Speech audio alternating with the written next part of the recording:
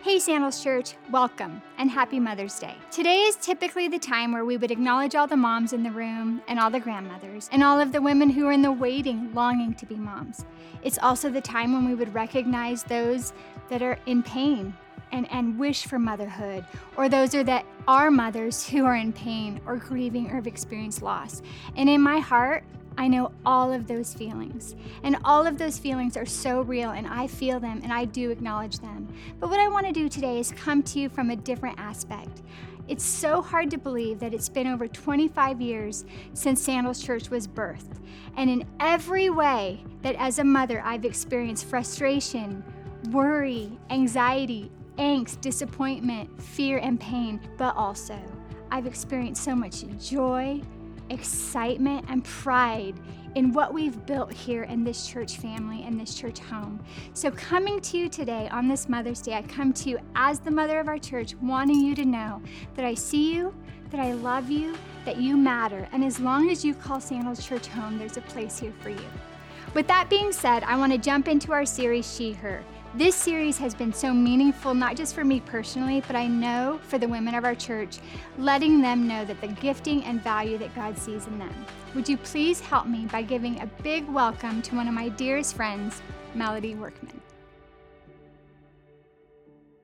Hey, Sandals Church, thank you so much for being with us today. I want to start by just thanking my pastor and his wife for giving me this opportunity to share and to be able to share on such a special day. It's Mother's Day, and to all the moms, godmoms, aunts, sisters, grandmothers, mentors, spiritual mothers, all the women in our life that mean so much, I just want to speak a word of blessing over you today, and thank you for being here. I've done a lot of things in my life, but clearly by far the hardest thing is being a mom. And I used to say being a mom is hard, but actually being a good mom is hard.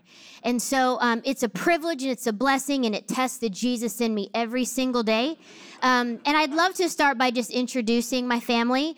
A lot of you know my husband, Adam, is the discipleship pastor here. And then I have 3 kids. My oldest son, Elijah, turns 20 this year. That doesn't feel real. My youngest 2 are twins. That's paying attention, okay? My son, Mehdi, came home from Ethiopia 7 years ago. And my daughter, Addison, she's the baby. She just turned 16. And, I know I'm speaking to all the moms when I say we always know we're not going to be perfect, right? But can we at least be present? And so when my kids were really little, I just made the decision I was going to try to be as present as I could and nurturing so that they would grow up with memories of me being there and us doing things together.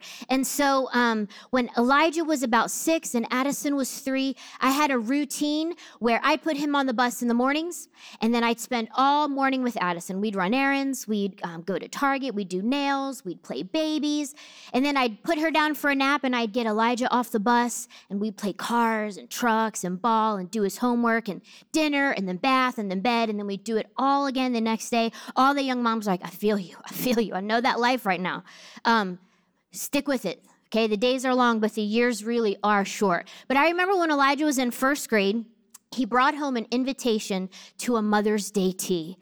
I could not wait to go to this Mother's Day tea. It was like, I'm really crushing the mother game, So I can't wait to go and be celebrated for it. And so we get to his classroom, the teacher welcomes us, and she says, I thought it'd be fun to play a game to help us get to know each other. So this morning, I called each student over to my desk individually, and I asked them to describe their moms, and I wrote down exactly what they said. And so I'm going to start reading these descriptions out to you. And moms, hey, when you notice yourself, raise your hand, and we'll see if you got it right.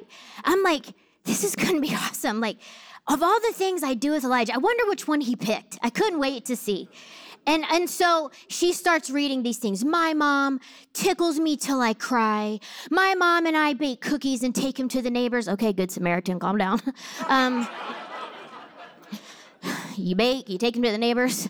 My mom reads me stories and sings me a special song at night, all these things. And the moms are raising their hands and it's me. And this is no exaggeration. She had one left and I hadn't had mine yet. So I was just waiting. And she sort of pauses like I'm doing right now. And she goes, So this one says, my mom likes to lay on the couch watching Young and the Restless while she eats ice cream and cries.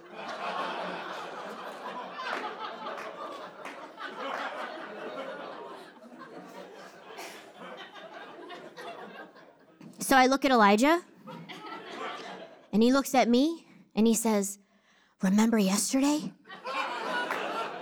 And I was like, remember yesterday? Oh, actually, son, yes, I remember yesterday. Yesterday when I took your terrorist toddler sister to Target, and when she didn't get candy, she lay prostrate on the floor and wouldn't get up. And when I tried to pick her up, she screamed, stranger danger, you're not my mother. And I had to peel her off of the floor and strap her into a 10-point harness car seat and drive her home, throw her in the bed before you got off the bus. And yeah, buddy, did I need 15 minutes to decompress so that I could be fully present for you? And did I eat a Klondike bar? Sue me. Do I remember yesterday? Bro, you're never going to forget today. Let me tell you that right now. I was like mortified. And I forgave him. I mean, I did write him out of the will, but I forgave him. But I went home that night and I cried to my husband. I was like, I feel so unseen. Does what I'm doing make a difference? Does it matter? I'm trying to be so present. I'm trying to be so available. And clearly it's not making a difference. And you know, listen, you don't have to be a mom to even feel that way. You could be showing up at work every day wondering, does my boss see me? See the contributions that I'm trying to make? Maybe you're in a relationship with someone. You're like, I feel like it's completely lost on them, who I am and what I'm bringing to our relationship. And if you're a parent and you're asking, do my kids see and appreciate? The answer is no, they don't. But if you were to ask me, what's one of the things I love most about Jesus? It's that Jesus loved making the unseen feel seen, and the invisible valuable.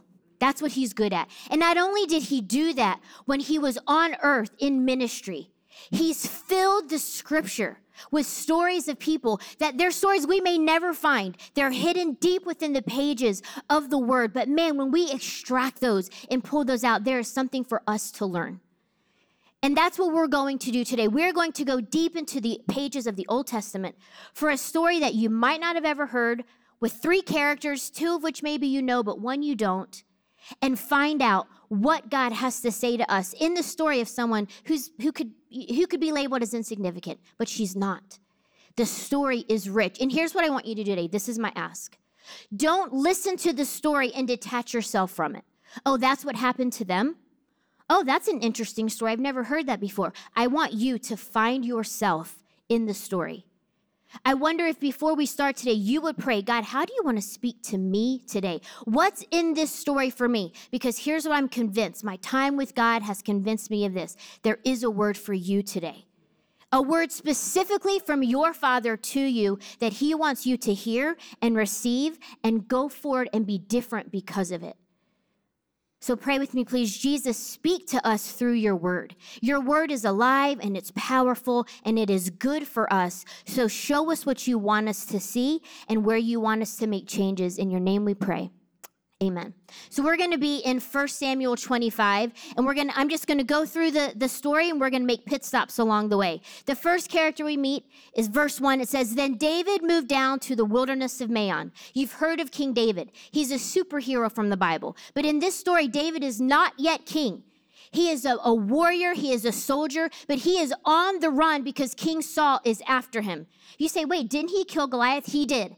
He killed Goliath. He killed a lot of other enemies of Israel. He's a mighty warrior. And so all the guys who are finding themselves in the story, like, yeah, it's probably me. I'm probably the mighty warrior. David's probably me, okay? But David gets so good that the women of Israel write a song. Saul has killed his thousands. That's pretty impressive. But David is 10,000. Saul didn't like that. Jealousy much? And so Saul becomes so filled with jealousy that he begins to hunt David. So now we see David in the wilderness of Maon, He sort of collected a misfit army at this point, about 600 men, some his family, some down and outers. That's who he has. But he's in the wilderness. So just imagine, he can't run to Target. He can't DoorDash his food. His life is in danger. And now he's responsible for all of these people. That's where we meet David. Verse 2-3 says, and there was a wealthy man from Maon who owned property near the town of Carmel. He had 3,000 sheep and 1,000 goats. In today's economy, he is rich. And it was sheep shearing time. That's important. We're going to come back to that. The man's name was Nabal, and his wife Abigail was a sensible and beautiful woman. But Nabal, a descendant of Caleb, was crude and mean in all his dealings. Another translation says he was mean-spirited, bad-tempered, and an embarrassment to his tribe. Nabal's name means fool, and he was rich, and he was rude, and he was stingy. But his wife Abigail was a sensible and beautiful woman. And listen, the Bible is trying to let you know how beautiful she is because it only uses this word to describe two other women in all of the Bible and their beauty. Abigail, it's like she's a 10, but no, she's just a 10. Abigail's just a 10. She's all that and more. Well, how did she end up with Nabal? Well, she didn't have a choice. Women in those days didn't get to choose who they wanted to be married to. It was chosen for them. So most likely between the ages of 13 to 17, she was given to Nabal, no choice of her own. And here is what happens. It's sheep shearing season. That's when they would have big parties, big celebration. And with 3,000 sheep, let me tell you something. Nabal had a lot of rack of lamb to go around for everybody, okay? He had plenty to go around. And David's got this army in the wilderness, and they just want to eat. And so David does something very reasonable. He sends some of his messengers to Nabal, and he asks for a favor. He says when he heard that Nabal was shearing his sheep, he sent 10 of his young men to Carmel with a message. He's very kind and honoring. Peace and prosperity to you, your family, everything you own. I'm told it's sheep shearing time. Remember that David was a shepherd years ago? He knows all about sheep shearing time. And I want to let you know that when your shepherds were near us, we never harmed them. Nothing was stolen from them. So would you be kind to us, Nabal? Would you share any provisions you might have with your friend David? Kind, he's being honoring. They gave the message to Nabal in David's name, and they waited for a reply. So here's how Nabal responds, with arrogance. Who is this fellow David? Let me explain something. Pause. David has gone viral at this point, okay? If you opened up your phone and TikTok, there's David swinging that slingshot, and everyone's like, oh, shoot, dang. Like, David's viral, okay? Everybody knows who David is. So this is a mockery. He's being rude. And he says this, who does this son of Jesse think he is? Now listen, time out. I don't know where you're from, but where I'm from, you don't talk about my mom or my daddy. Okay, I grew up in Jersey. Jersey has rules of its own. But even from a young age, I felt a fierce protection over my family. And I'll never forget, there was a day, I was about fourth grade. And at the time, my dad was a pastor at a smaller church in New Jersey, and I had baby sisters, so my mom was staying home. So we didn't have a lot of money.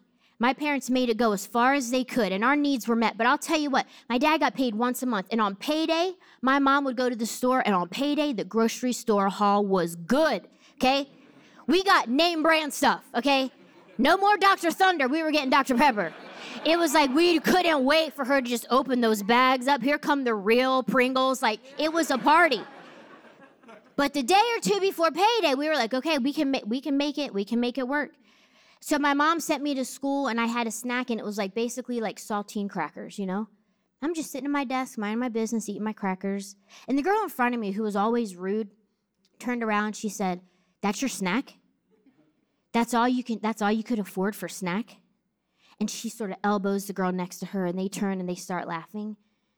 And I became filled with rage. And I just finished my snack. And a few minutes later, the teacher said, "Take out your homework assignment, pass it to the person behind you. We're gonna check and see how you did." The Lord is good. And so had like 10 questions. She got 7 wrong. I was red marker all over that paper. And right when the teacher's like, okay, hand it back, I had this moment.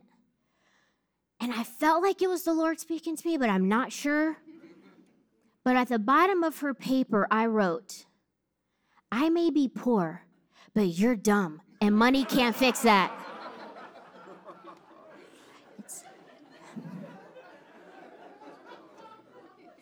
It probably wasn't the Lord, but it came to me in that moment. And I wanted to be found faithful. So listen, you talk about someone's family, that's a different level of anger, right? That's a different level of we are not okay. And so here's how David responds. His young men come back and tell him what Nabal said, and I love the Bible. David says, get your swords. He was from Jersey. Get your swords. And the Bible goes on to say, as he strapped on his own. In other words, imagine this. David's under the tree. He sent his men. He's thinking about some rack of lamb, some goat's milk, some figs. He's in his mind.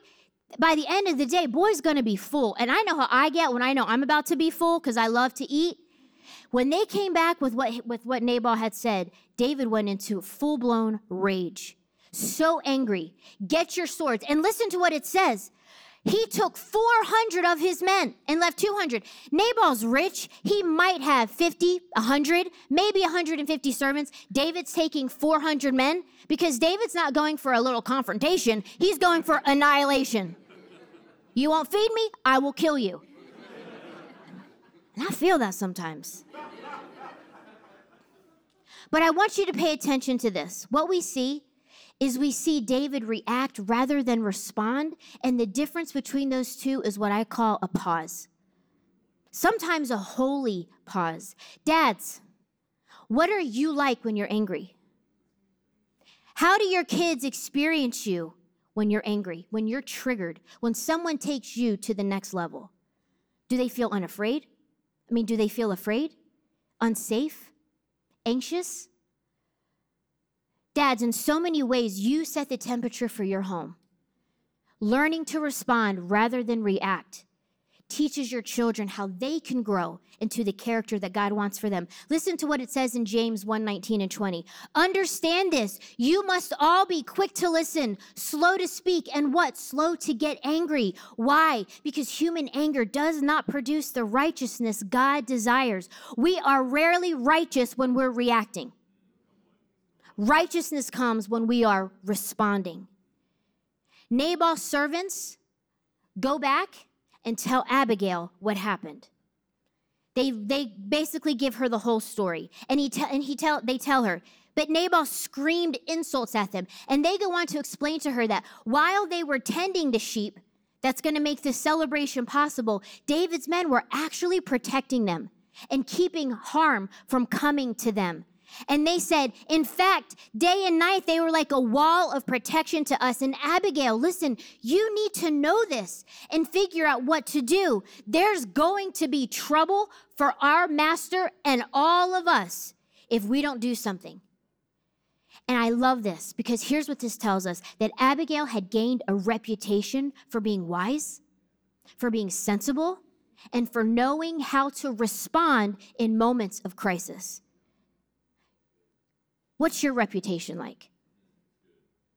Do people come to you for advice? Do people know that they can trust you to give them wisdom and wise counsel?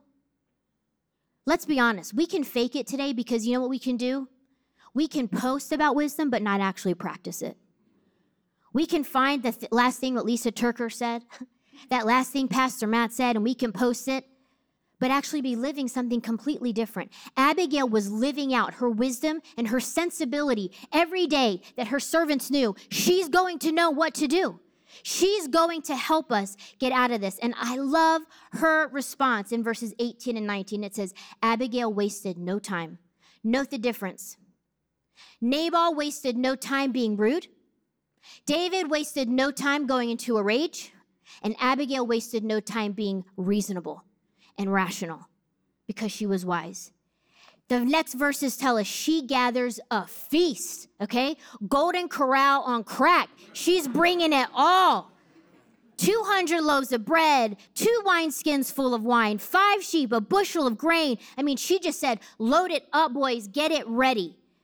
And then she says, go ahead, I'll follow you shortly and don't miss this. But she didn't tell her husband Nabal what she was doing. Now, why is that important? Because another part about being wise is knowing when to share and when to stay silent. Man, what if we apply this to our social media influence? You see something, you hear something, someone does something, and you're mad, and what do? You sit down and tell the whole world what you would do better and different because you're better and you're different. Sometimes, you know what we need to do, church, American church? We need to stop shooting ourselves in the foot by talking about this Jesus who's amazing, who's been everything, who's changed everything for us, and then engage in the world the way that everybody else does. What if we were instead guided by wisdom like Abigail? And I want you to imagine how afraid she must have felt. She has no standing, no clout. David has no obligation to listen to her or anything she has to say. He could kill her and no one would care. And there's David and 400 men coming. And it says, as she was riding her donkey into the mountain ravine, she saw David and his men coming toward her. What did that feel like? But it's never wrong to do the right thing. And David was ranting. Has your rage ever sent you into a rant? Someone cuts you off on the freeway and you have that initial rage and then you rant for 10 minutes. Let me see that dude in 7-Eleven. Let me tell you, like your kids, my kids are always like, oh gosh. He's going, and here's what David says, God strike and kill me if one person in his household is alive tomorrow morning. David is level 10.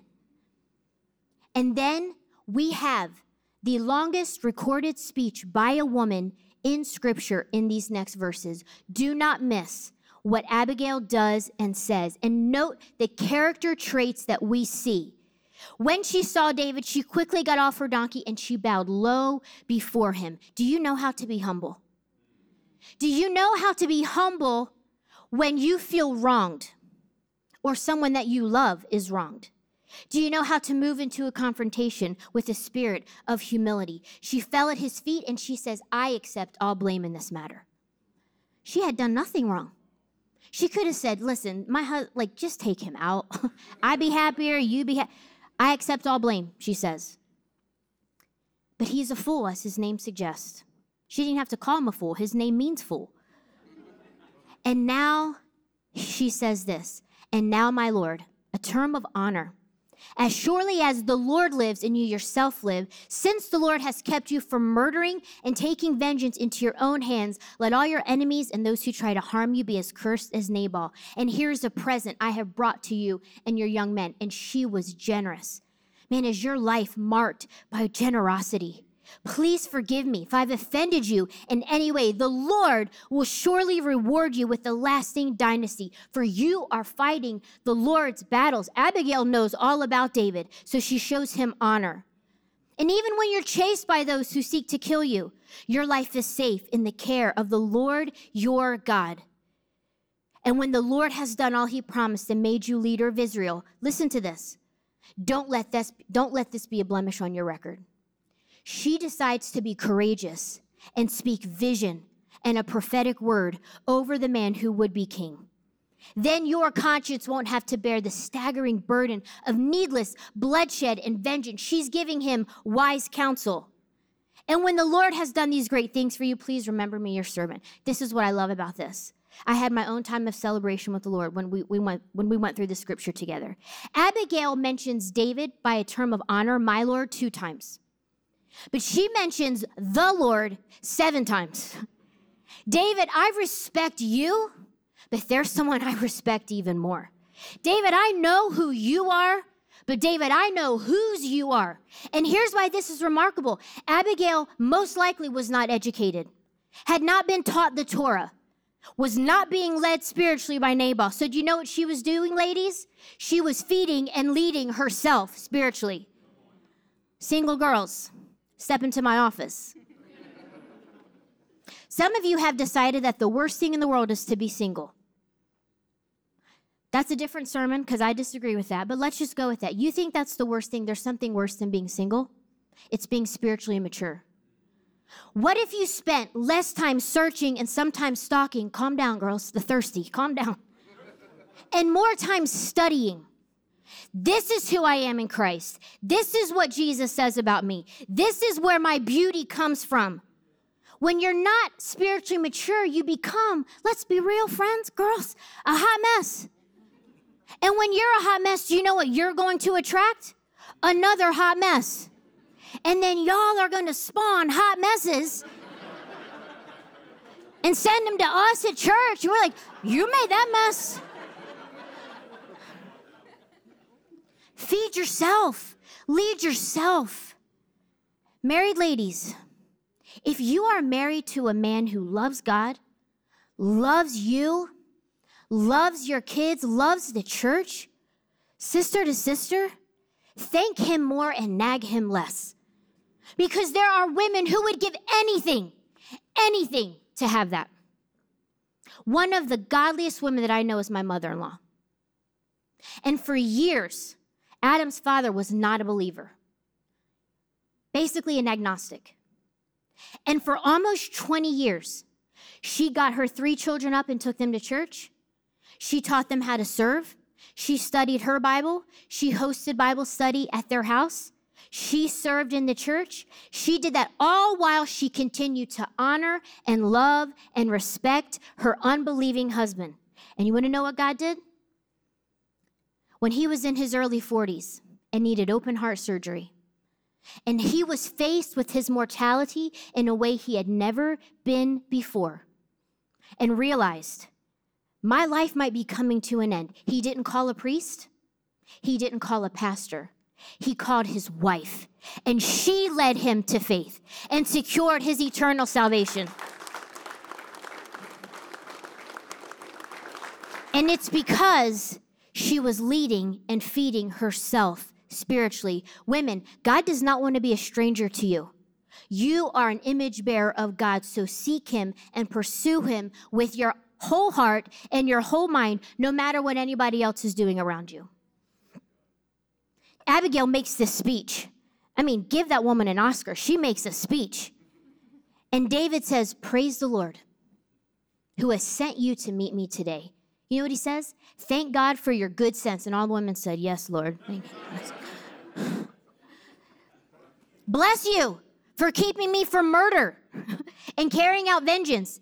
And then he says, I swear by the Lord God of Israel, if you had not hurried out to meet me, no one in your household will be alive tomorrow morning. She saved 50, 100, even more people. He says, return home in peace. I've heard you, and we will not kill your husband. How does Abigail feel getting back on that donkey, right? Like, someone should throw her a party. Sheep shearing should now be in honor of Abigail. But guess what she returns home to? Nabal was throwing a big party, celebrating like a king, very drunk. So you know what? She didn't tell him anything about her meeting with David until the next day. Again, her wisdom. Now is not the time to tell him what I need to tell him. And women, here's another moment we can learn from. To be wise, even when we tell things or want to share things that are important to us, understanding that timing is important. In the morning, when Nabal was sober, she told him what happened. And as a result, he had a stroke. And he lay paralyzed on his bed like a stone. Listen to this. And 10 later, the Lord struck him and he died. Because he was a foolish man. Do you know what I want to ask someone in here today? Someone across our campuses, wherever you're watching from? And maybe there's people in your life who are asking you this very same question. When are you finished being foolish? When are you done being dumb? Like, when is that over for you? When will you make the decision that you're going to be finished with your foolishness because you understand that it's costing you something and it's costing the ones who love you something as well? Nabal had no idea that that was going to be his last party. Some of y'all need to hear today, your last party is coming. Because listen to what Psalm 107:17 says. Some people became fools, infected by their rebellious ways, and sickness followed because of their sins. God works like that? Yes, sometimes. God's finished with your foolishness. And what I want you to hear today is, God, if you're here today, God's love and mercy can cover your foolishness if you're willing to be finished. But that's a decision that you have to make. So here's we get to the end of the story. Pray for David, y'all. When David heard Nabal was dead, he said, praise the Lord. Listen, David. I mean, he didn't take a moment and say, rest in peace, or David needs some soul care training. Nabal has received the punishment for his sin. And then you know what he says? He sent his messengers to ask Abigail to become his wife. And she's happy to marry David, she says. She'd be willing to become a slave washing his feet. Calm down, Abigail. And then it says, and so she became his wife. Now listen, when I was telling this story to my 16-year-old daughter, and I got to that verse, and so she became his wife, she was like, slay, let's go. Just like Netflix wrote it. I said, we got to go another verse, babe. Verse 43 says, but David also married Ahinoam. I can't say that word. Making both of them his wives. Yeah, she's not married to Nabal anymore, and he was mean. But David's not monogamous. And some people say, well, that was common. That doesn't matter. These people are human, just like you and me. For you to watch your one and only husband go to bed with his other wife never felt good. In fact, what I imagine is it felt pretty bad. And actually, in a few chapters beyond this, David's enemies come and they actually capture Abigail and his other wife. And they don't kill them, but what happened to them? Were they tortured, raped, beaten? David goes on to get 8 wives. And as beautiful as she was, remember, she's a 10. The one he loved the most was the one he had an affair with. So my question is, man, what happens to you? What happens to your faith when the victory doesn't feel victorious? When life just punches you in the gut and you're like, I didn't see this coming. When life feels pretty bad. We could go around and we could all share about a bad night that we've had when life got pretty bad. For me, by far, February 2013, worst night of my life. When my husband had a heart attack in our bed, when my 2 little children slept across the hall in their rooms. And when we sat in the family room waiting for the paramedics to come, he began to talk to me like this was the last time he was ever going to see me. And I just tried to detach from the moment. It's probably his gallbladder. It's probably acid reflux. He's probably fine. He goes away in the ambulance, and I sit there, and I'm waiting to just hear he's going to need outpatient surgery. It's all going to be fine. But that's not the call that came. The call that came was, get someone to come stay with your kids and get to the hospital. We need to medevac him to a different hospital to save his life. And I've never, ever felt fear like I felt in that moment. Everything about it felt bad. You know, I wanted to have that, and in that moment, I felt the goodness of God. I didn't. I felt alone. I felt afraid. I felt terrified. I got someone to come stay with my kids, someone to take me to the hospital. And by the time I got there, the procedure was done, and he was alive. And know that I was grateful. And he got on heart meds, and we had to start living with this new reality of heart disease. And in my mind, I'm like, we're going to take meds, and he's going to be fine, and we're not ever going to have to worry about this again. But then 5 years later, I'm in a hospital waiting room again because he needed more stents. And that's when I got real with God because I was angry. Because this didn't feel good at all. And I had mapped out a really good life for myself. I married a good husband. We had good kids. We were in a good church. We had good friends. We had good jobs. We lived in a good house. We felt fulfilled. We were doing things in a wise and honorable way so that we could receive blessing. And this didn't feel good. And isn't good what we always want? That shirt looks good. That song sounds good. He looks good. She looks good. How you doing? Good. We want the good. And is that wrong? No. It is not wrong to want the good. We're human. Of course we want the good. But when in my anger and when I got real with God and God wasn't afraid to get real with me and I said, this isn't good, God said to me, Melody, has your good become your God?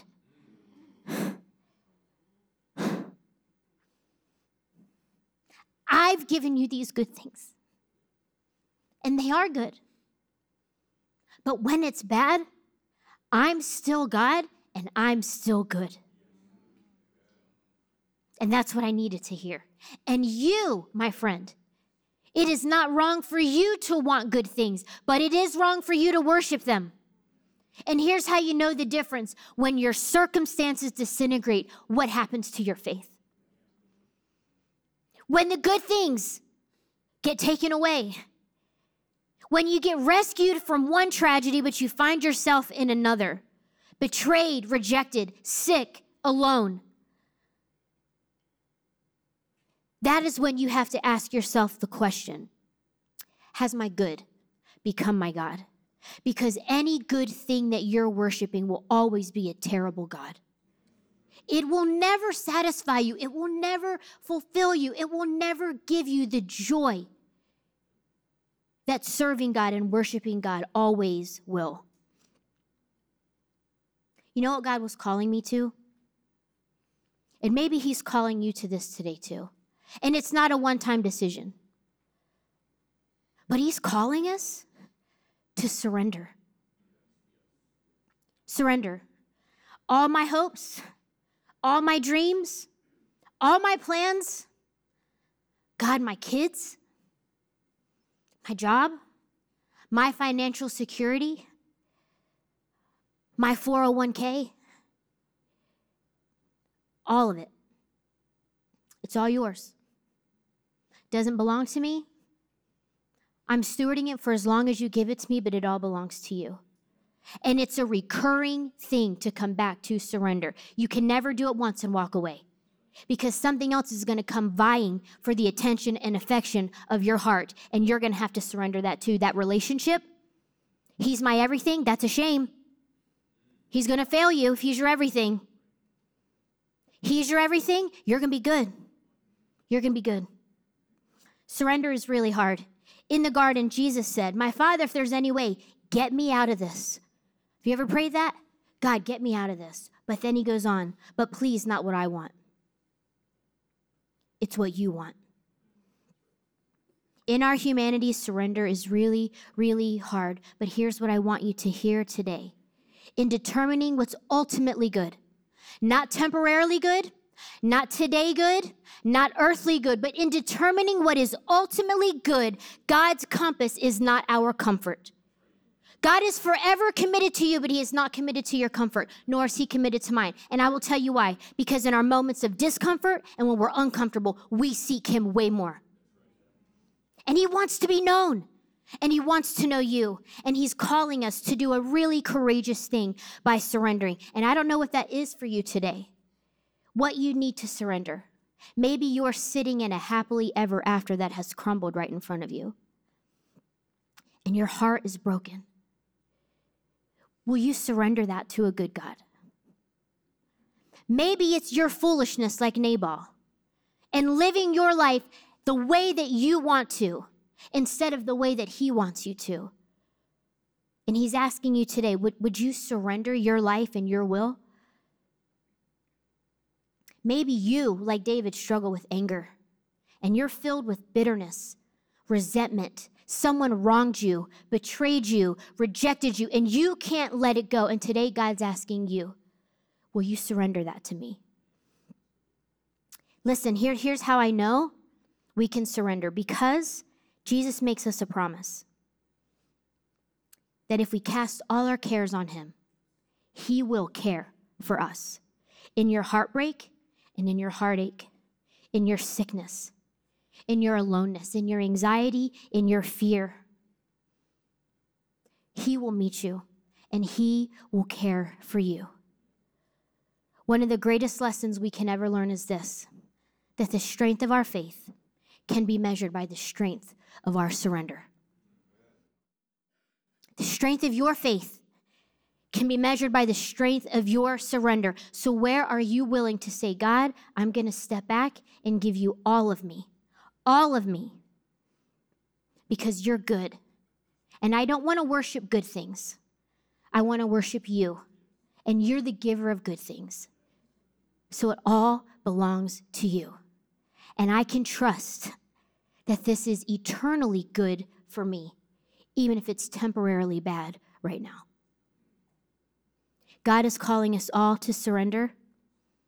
And so in this moment, I just want you, after you found yourself in the story, after you've asked God to speak to you right now, what is he asking you to do?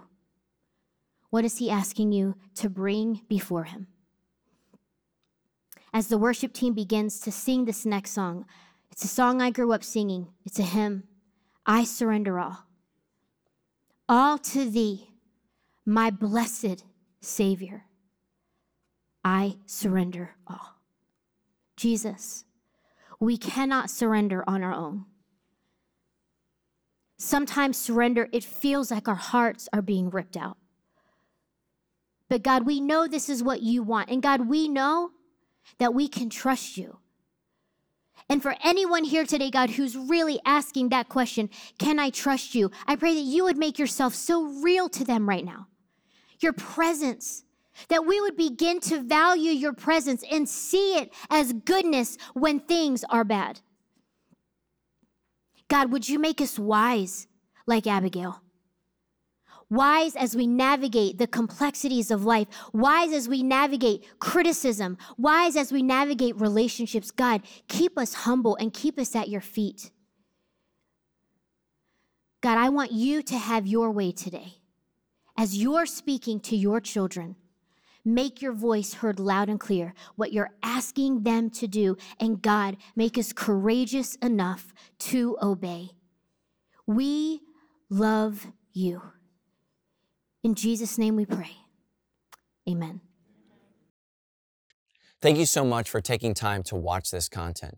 It is my prayer and really my mission in life to help you further your relationship with God, building an authentic relationship with Jesus Christ and ultimately yourself, and I pray with other people around you. If this content is doing that, I want to invite you to move from being someone who watches content to someone who becomes a partner with us in developing this content. And the primary way you can do that from where you are is to donate today. You can go to donate.sc.